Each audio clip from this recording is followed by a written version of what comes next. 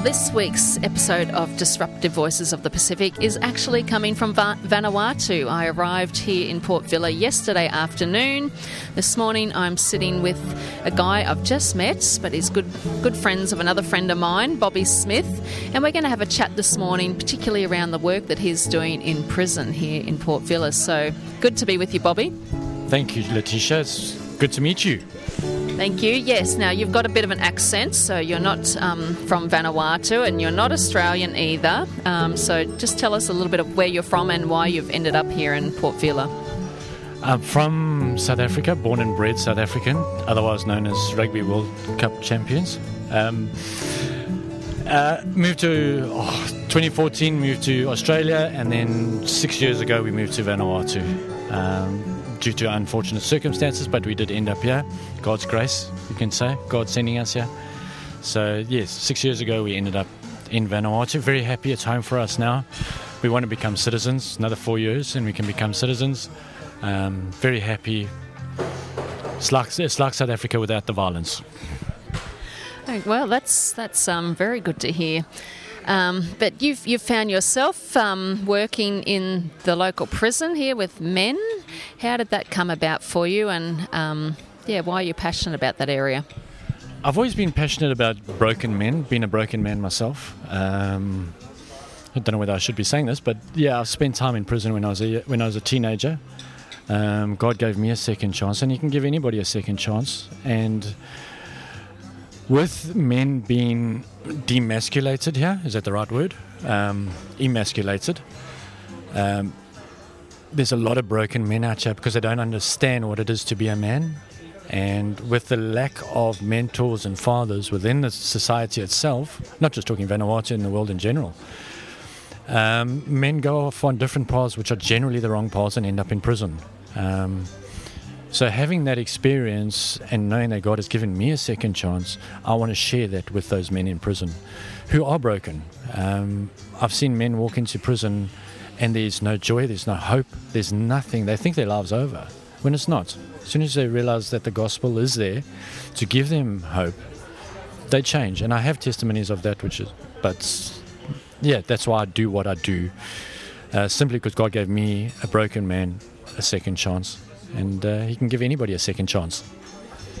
Absolutely. That's the gospel, isn't it? It's good news for whoever, wherever, in that way. So how did the doors to the prison become open for you? How did you end up going in there? Well, when I arrived in Vanuatu, my wife found a job very quickly. I'm not as employable as she is. And I got frustrated with God because I wanted to know why He had put us here. And it's not an argument you can win, but I fasted for 40 days.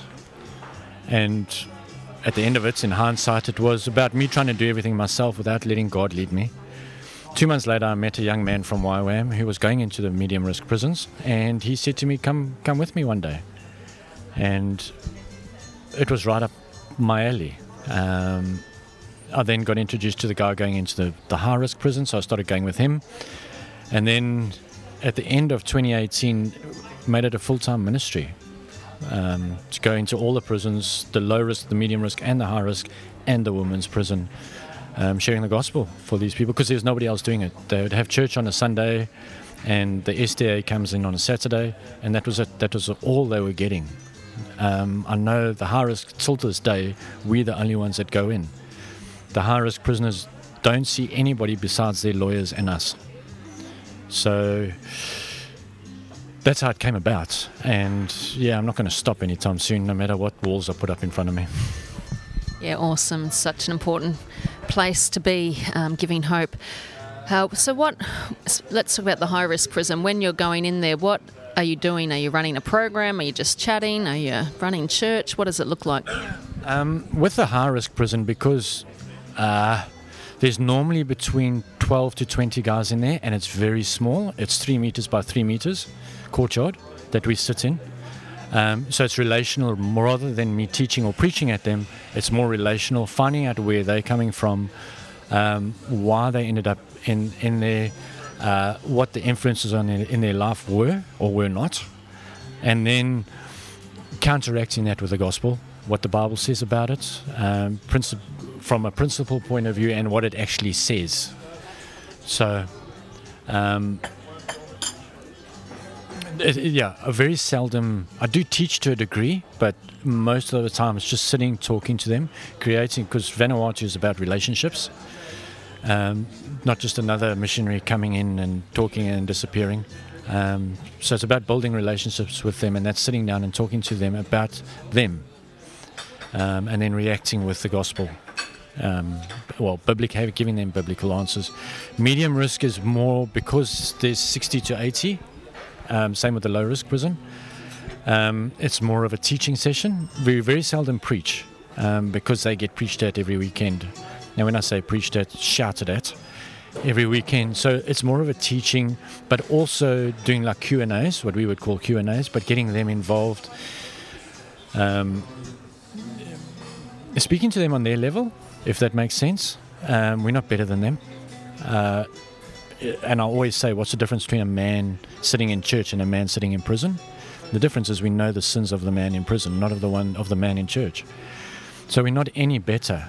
And that's why we try and do things by not coming across as being better. I don't even stand behind a pulpit. I refuse to stand behind a pulpit because immediately that gives me an elevation of some sort, which I don't like doing. I sit down on a chair and we sit down and talk. Whether I'm teaching or sometimes I preach at them when statistics come out and I get my backup about the statistics about sexual violence within Vanuatu. Then I have a go at them in a nice way. But it's in the low risk and the medium risk. It's more about teaching rather than preaching. High risk is about relational conversations more than anything else. You mentioned sexual violence. Feel free to have a sip of your coffee. We're sitting in a cafe and a lovely cappuccino has just arrived into Bobby's hands. I've already had a coffee. Sexual violence is an issue in every nation, but how prevalent is it over here in Vanuatu?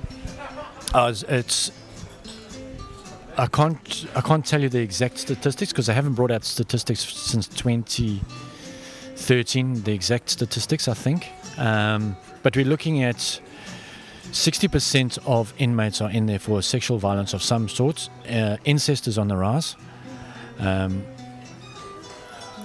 Due to fatherless society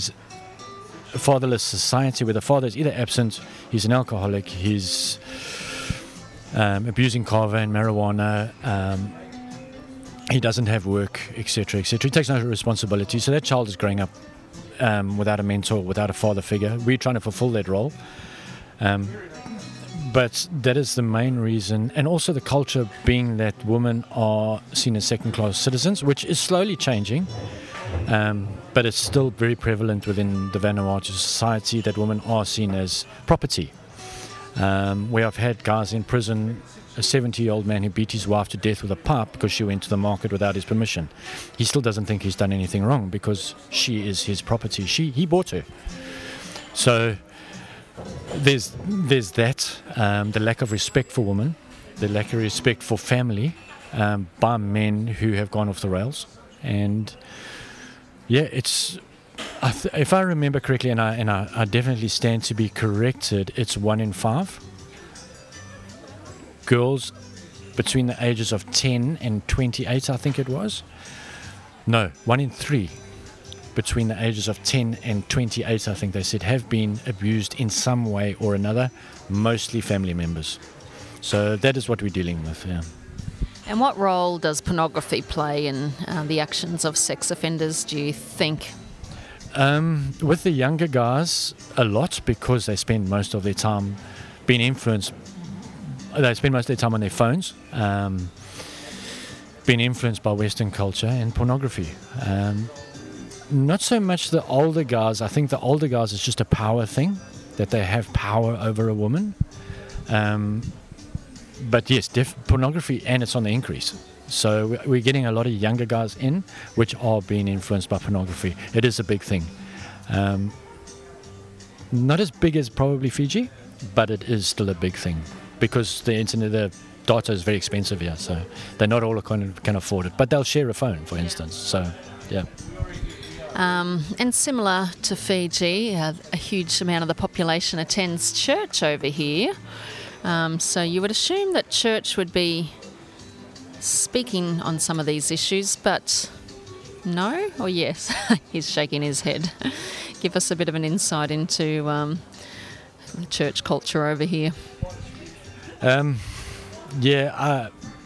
I said to you earlier, it's about mixing culture with religion. So mixing the local culture with Christianity, and you get this mess of something that's been preached from the pulpit. And I blame the pulpit because there's churches on every corner, plus Vanuatu calls itself a Christian country. The values of that you get as being a man of God are non-existent. So what's being preached from the pulpit is not Christianity, because men of God won't do those horrific things that these men do. So yes, it is a big problem in this country is the pulpit.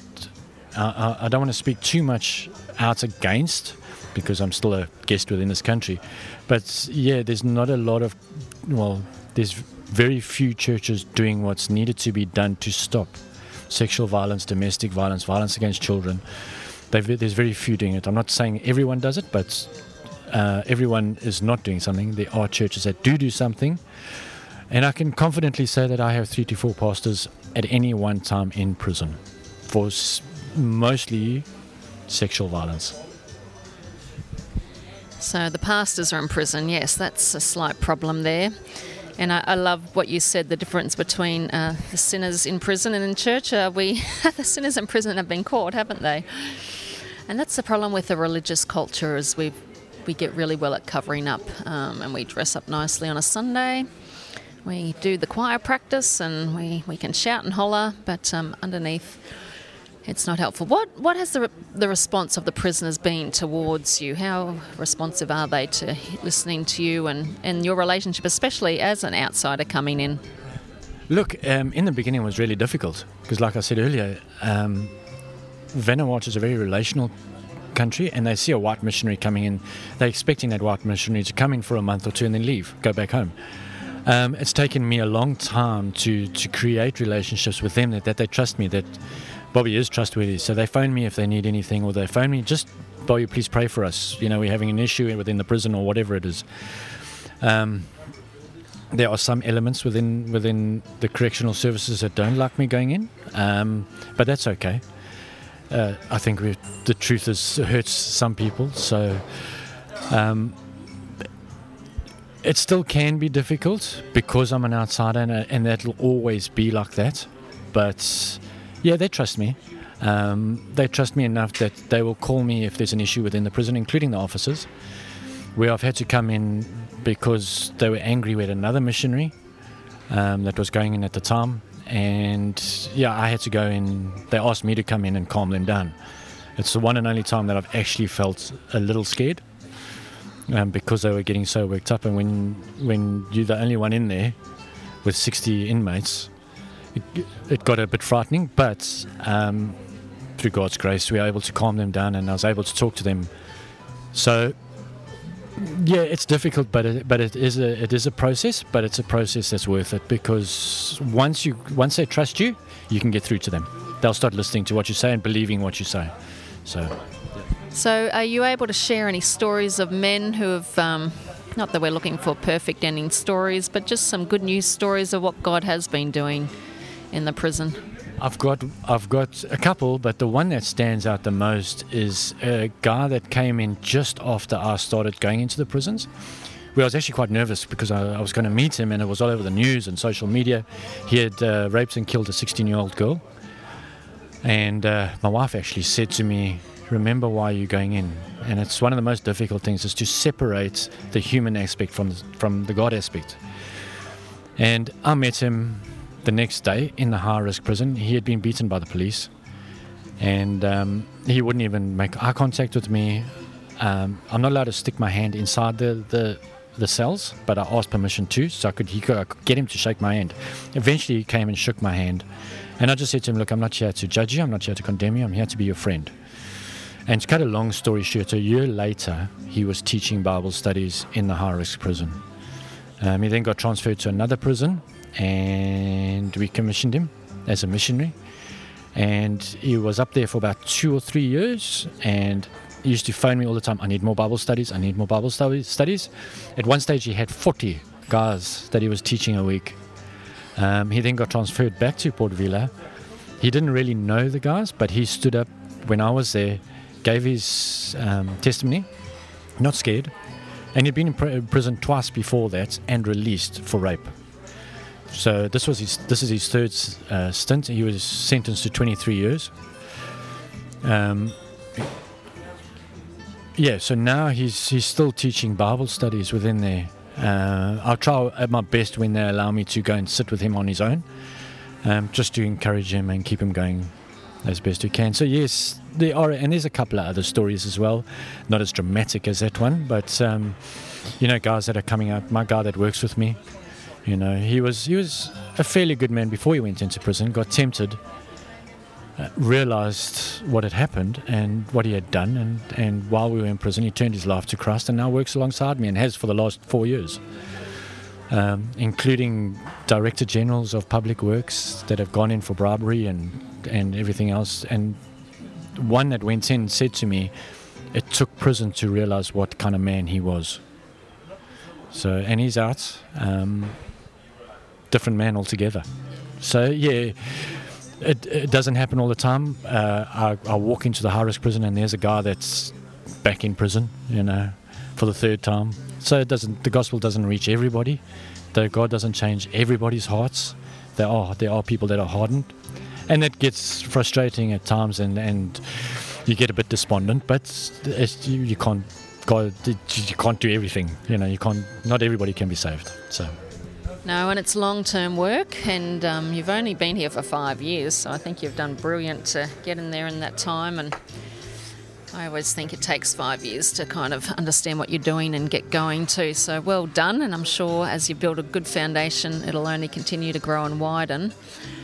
You mentioned the emasculation of men, and I think that's a worldwide issue again. And there's many different reasons why that, but especially in these island cultures where I find men are physically masculine, like they appear so masculine. But what is going, and when they're male dominated too, very patriarchal. So what's going wrong in Vanuatu that the men are being emasculated? The lack of male leadership, the true proper, when I say male leadership, mentors within their lives as younger kids, as teenagers, father figures or mentors. Like I said earlier, we're trying to fulfill that role of guiding them to make the right choices in life.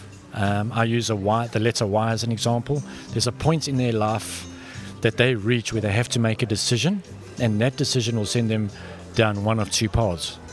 And the one path is, if they refuse to go and steal that TV,